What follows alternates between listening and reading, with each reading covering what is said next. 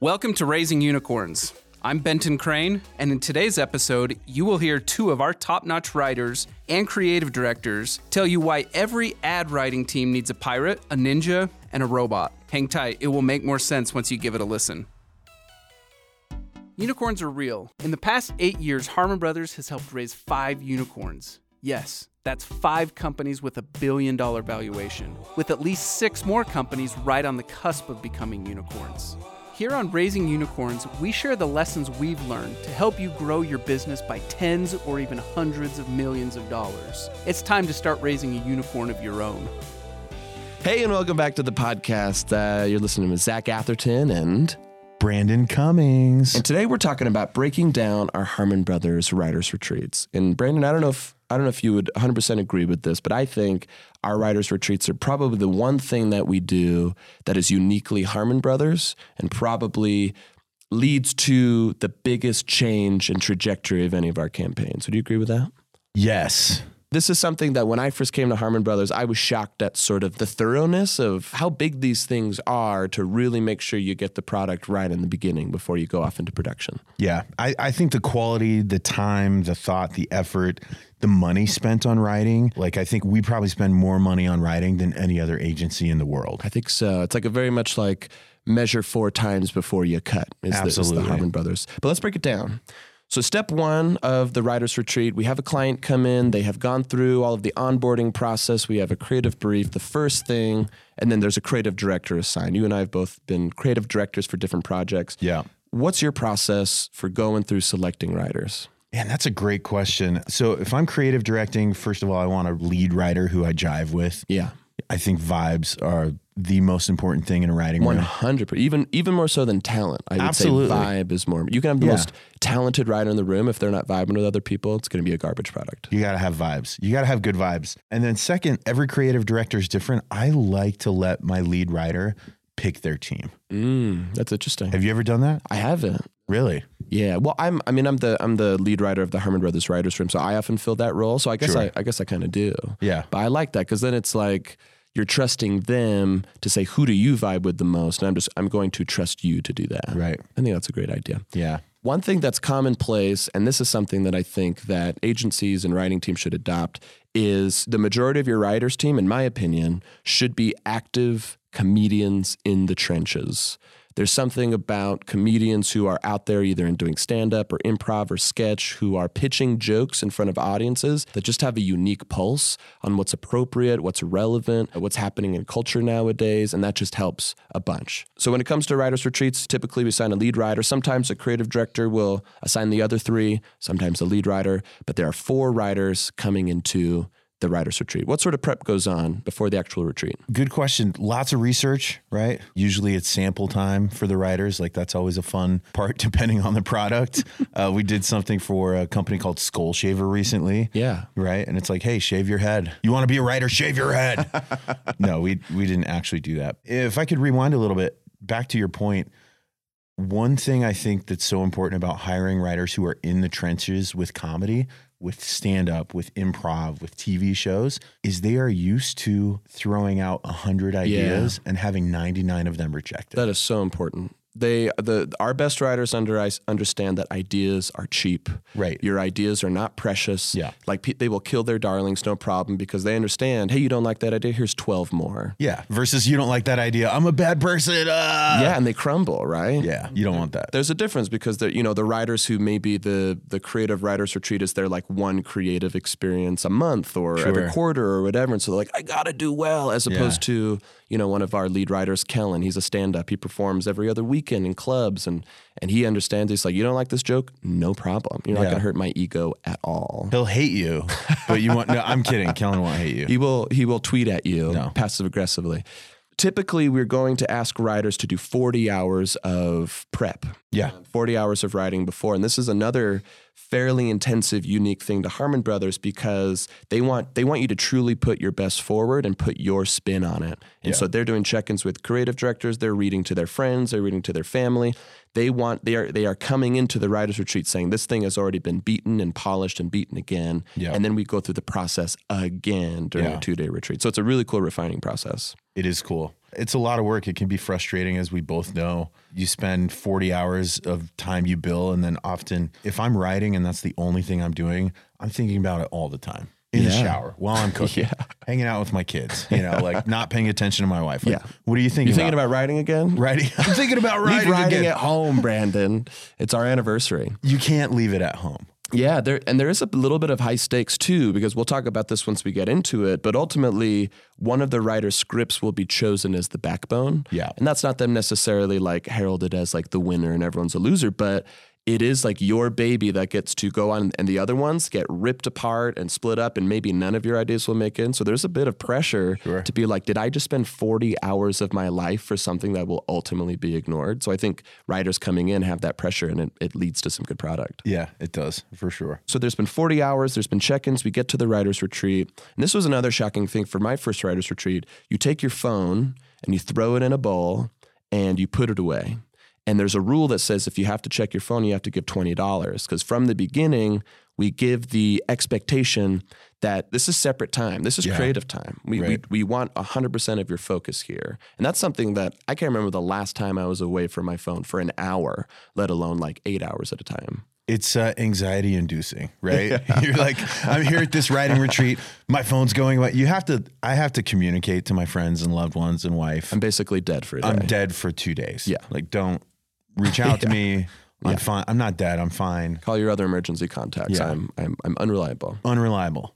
Yeah. I love that though. 'Cause like, man, if you're distracted, it's just tough. And it back to vibe, it really kills the vibe of the room. Like because essentially they're pitching these scripts to an audience, and if you someone on their phone or someone just like on their laptop or not there, it's different than having what we try to cultivate this captive audience of listening to your joke, listening to your pitches, which again is just something you don't have most of the day. We're so distracted.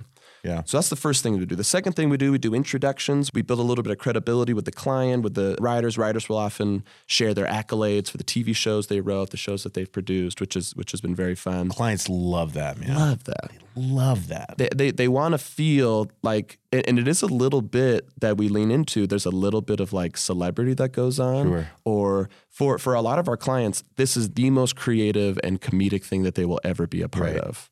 Yeah. We have these people who are like, I got into finance or I got into manufacturing, and you're basically putting on a show, and I get to be the cool guy because I'm creating a comedic video. Like, can you imagine me, so-and-so from Minnesota, making belts or whatever? Right. Yeah.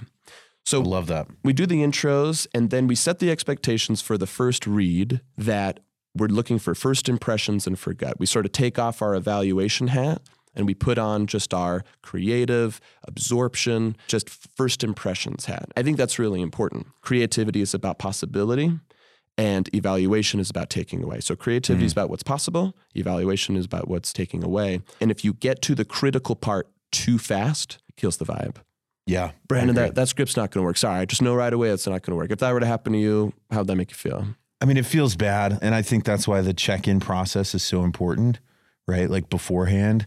Like if you're creative directing or you're in charge of a project, check in with the writers, because oftentimes, surprise, clients will fall in love with the most expensive, the most outrageous thing. And it's like, man, if your budget is really, really small, right? You hear people pitch a $2 million commercial. Right. It's like, I want that one. That sounds the most fun.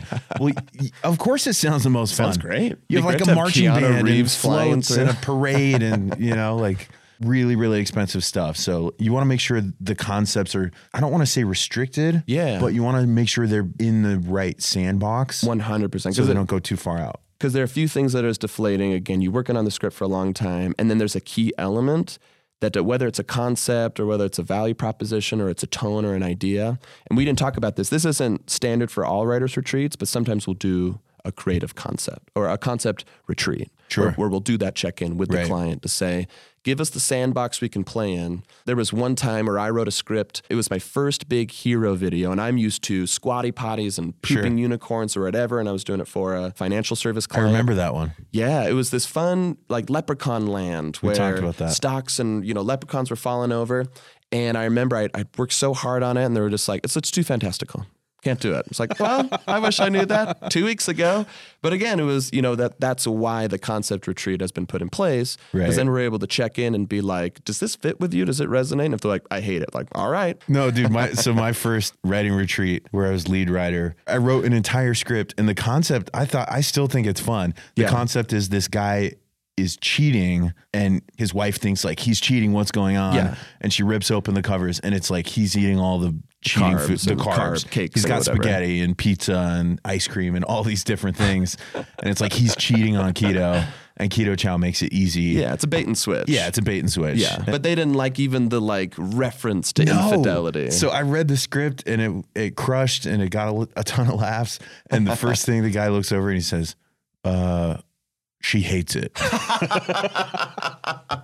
Like, great, cool. And again, it's like ideas, radical ideas like that, or more radical ideas are like that. Sometimes the client will love that. They're sure. Like, I want to push the envelope. Yeah, you never know. Other people are like, no, that's, that offends their sensibilities, or our clients won't go for that. And so those check-ins are and really, that's really fine. important. Like, and you know, as a writer, you have to just be able to brush it off and be like, oh, that's funny. I'm pushing the boundaries. So we have this first read where, again, we're writing clarifying questions. And again, it's this idea of we want to cultivate this vibe really early on. Let's talk about possibility. Let's not, we're not signing checks yet. We're not assigning wardrobe or sets or whatever. We're just talking about possibility. Possibility. And then we'll do a second read where we'll do a little bit of that evaluation. We'll really start brainstorming what's good or what's bad, what's possible. And then after that, the client will select essentially the backbone of the script. Yeah. Yeah.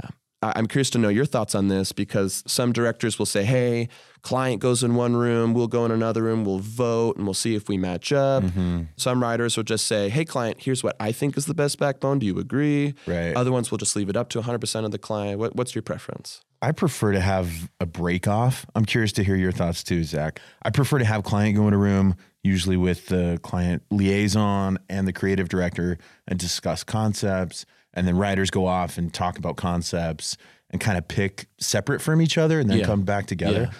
I've been part of it before where it's like, well, Brandon, which one would you pick? And I'm like, I'd pick mine. Which one do you think? What do you think? What do you think? Who do you think I'm going to vote for? I think mine's the best. I spent 40 hours I spent 40 hours on this script. It's great. It's a great concept. Leave it alone. For me, my whole thing is I want the client to have an incredible time, with a few bumpers. Sure. Right? Like if I think like what the client wants, if really in my gut, I just don't think it's going to be a successful campaign, I'll probably guide them in a little bit. But most of the time, and I think this is great for any creative, is you just never freaking know. You never know. You never know. And so for the whole idea for someone to come in, this will never work. It's impossible. This is going to flop. You truly don't know. And it harkens back to our early Squatty Potty days when if you read the Squatty Potty pitch on paper, it's disgusting, right? It's so gross. Hey, we're going to have a unicorn pooping ice cream and we're going to feed it to children. Pretty cool, huh? And back in the day when they heard that, they were just like, that's gross. No. But the Harmon Brothers team really believed in it, and luckily they did, and hundreds of millions of dollars later, and off to the races.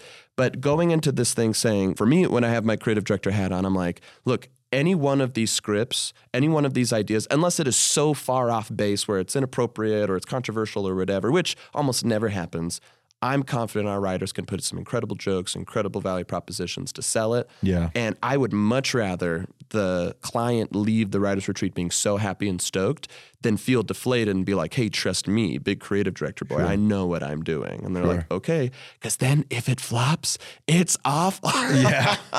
or if it doesn't meet their expectations in some way, or if it's slower, then all of a sudden it's less of this sort of shared journey together. Sure. And more of this just like, I trusted you and you were smarter than all of us and look where it got us. Yeah. You got to have buy-in, right? Yeah, you got to have buy-in. And I think you have to trust your gut too. And I think oftentimes there have been the scripts and the concepts that like totally stand out and it's kind of clear. And I love it when that happens. Yeah. It's really hard when it's like, oh dude, we could pick any three of these. Yeah. And it's a choose your own adventure thing. Yeah. And that's where it's like, well, I don't know. Cast lots. Maybe. And that's when I like it when there's like a pecking order. Like I like it when, hey, lead writer, creative director, it's established, it's your final call. And we're all cool with that. Sure. It's the worst thing when you have to defend your ideas. When it's like, here's why I think my idea, like my first retreat was like, everyone gets 2 votes and everyone voted for their own. Of course. And then it started to be like this political thing. It's like, well, so-and-so has 3 votes. And so if I vote for so-and-so over there, then they'll have 2 votes. And And again, it's just like this weird perverse incentive. Yeah. Because it feels good to have your concept picked. You get the most attention. Yeah. You get the most say. And I just like it when I'm just like, hey, lead writer, what do you think? The buck has to stop somewhere. That's what you said. We're all about in. Let's go. Yeah. Yeah. That's great. And it requires a certain level of maturity, you know, from the writing room. And that's why it's so important to like pick a great team. 100%. Great 100%. team. And there's something that we're working on. I don't know if this is too in the weeds, but something we're working on internally is giving some really broad, high-level designations of the personality types of writers. Mm-hmm. Sean Zumbrennan introduced this, and this is an improv principle that he borrowed from Will Hines and Billy Merritt. They're big improv people out in LA.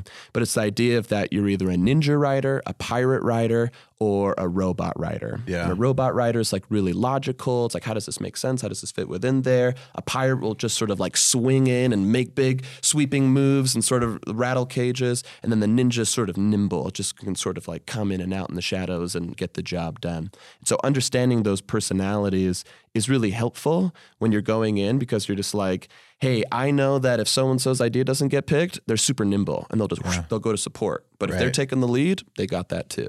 Yeah. Yeah.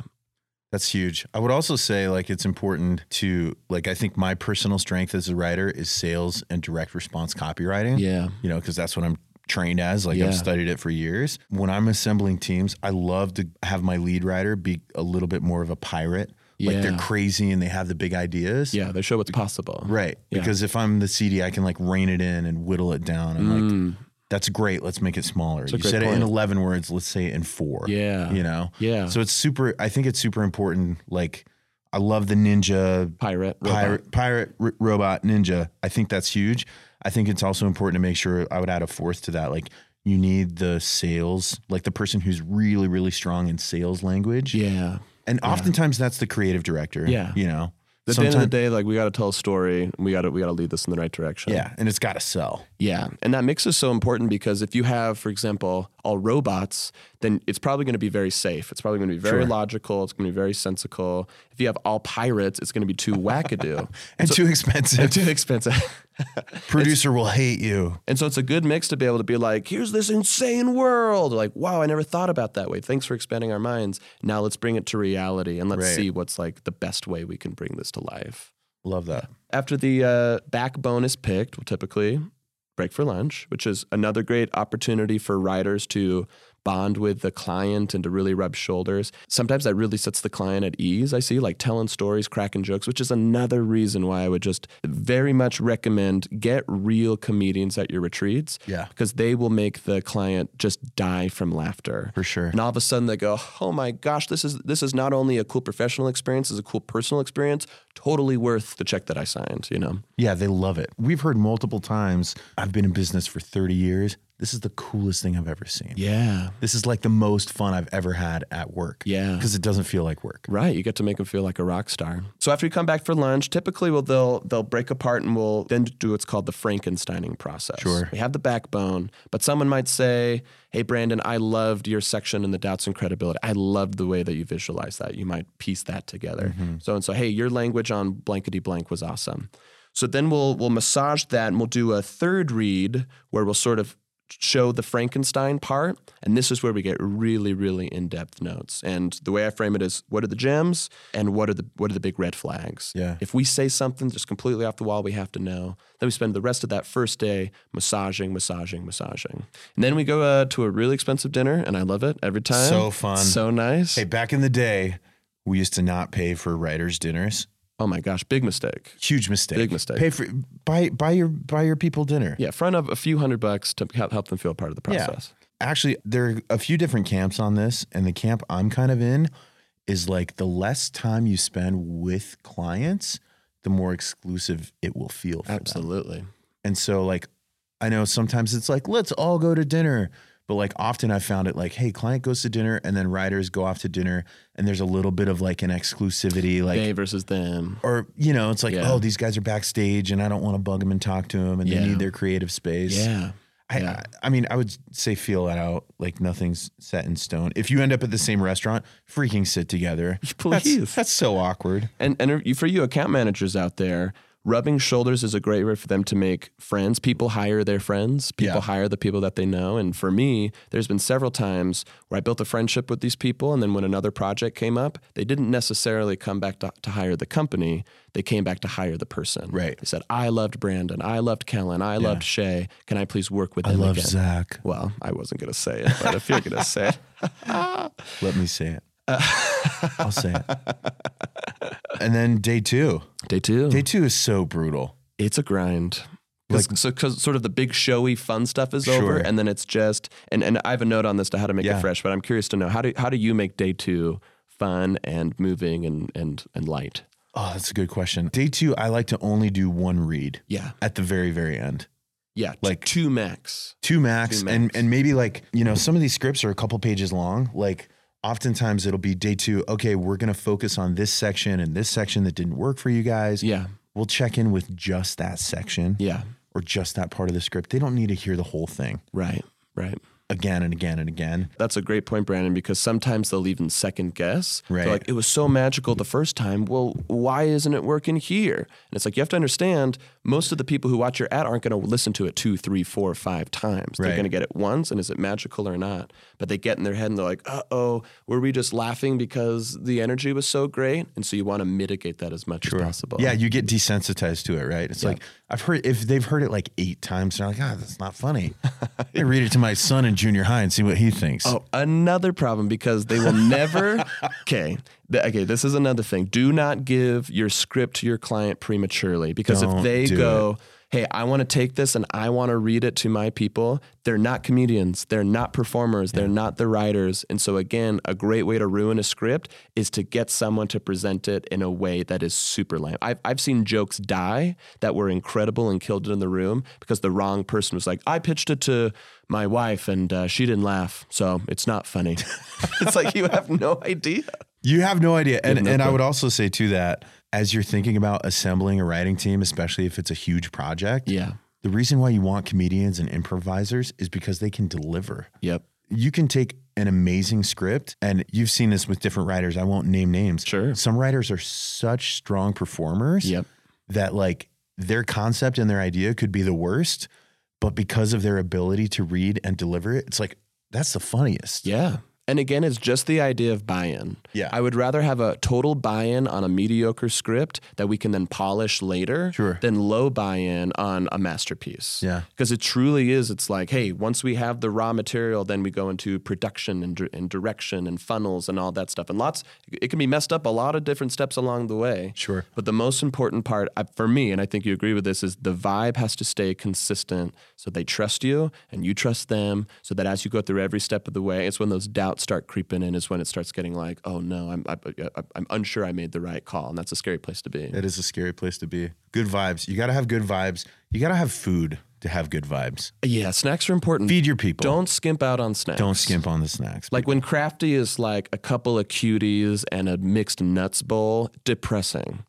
Same on set, same at writers' retreats. And it honestly makes it feel like a party. Yeah. It's like, we have 16 different types of Doritos. I haven't had this since my 10th grade soccer party. This is incredible. And it truly is. It's like a chance to like, I'm going to cheat on my diet a little bit. Yeah. And it just feels fun to be in this party a little bit. You want it to feel like a vacation. 100%. So the second day is really just the grind of, we've heard these jokes before, we're trying to beat it. And here's one strategy if you're in day two. So Kellen Erskine, who's been a lead writer on just so many of our big hitting projects. He's a good friend of mine, and he's a stand-up on Conan Kimmel. He's also a good friend of mine, just in case anyone is wondering. I would say he's probably a better friend of mine. He's a pretty good friend of mine. I mean, he called me his best friend once. I'll text him right now. Let's both text him right now. He just texted me. Oh, okay. And he just said, Brandon's not with you, is he? And I said, why'd you bring him up? But one thing that he does is he makes sure that when we do our final read, even if he knows the jokes won't make it in, he writes new jokes. Yeah. And I love that, because he's just like, look, we know these jokes work. Let's lock him in. He is such a performer and an entertainer that he's just like, the client should leave with another show. Yep. And even if it's like a callback or a really personal joke to the room. Or super inappropriate. Sure, whatever. Sure. As long as you feel your client's okay with that, it is so fun because they laugh, and we say, obviously that's not in there, but the core message is in there, and they're like, that's great. We trust you. They love that. Great way to end on a high note. End on a high note. George Costanza. After it's done, we have the document. What process do you do? Do you immediately send it off to client? Do you go through Braintrust first? Like once the 2 days are over, how do we now take this small child that we have created and help it to grow into an adult? I'm curious to know what you do. I like to take a couple days off. Oh, sleep on it. Just like mentally, right? Like it's like, I don't want to look at this. I don't want to think about it. Yeah. Like let it marinate in the background. Yeah. I'll typically refine it a little bit on my own, send it off to Braintrust before sending to client. Yeah. And for people who listen to this podcast are probably familiar, but just in case, Braintrust is where we either read it live or send the script to some trusted creatives that we believe can essentially give some good feedback. Right. That joke's not working for me. This language is slow. It's just another check. It's another part of the refining process before it goes into production to really make sure that we're nailing it. Yeah. Yeah. I'm curious to know what you do, Zach. I like to have about a week usually between like, hey, the writing retreat's ended. And then, okay, we're going to read it again to client. We're going to share it again with client.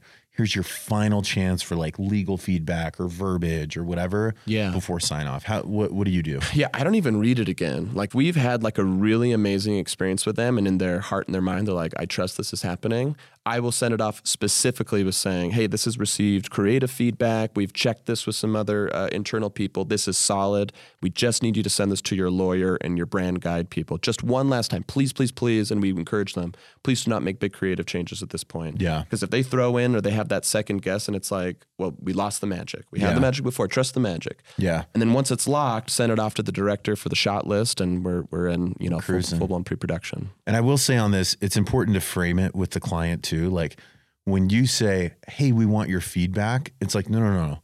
We don't want your feedback. We want your legal approval. Yeah. We want you to say, I'm okay with this script representing my brand, my company. Yeah. I'm checking off the legal box. Yeah. I think it's huge that you said that because it's like, hey, what do you think? Well, I don't think it's funny.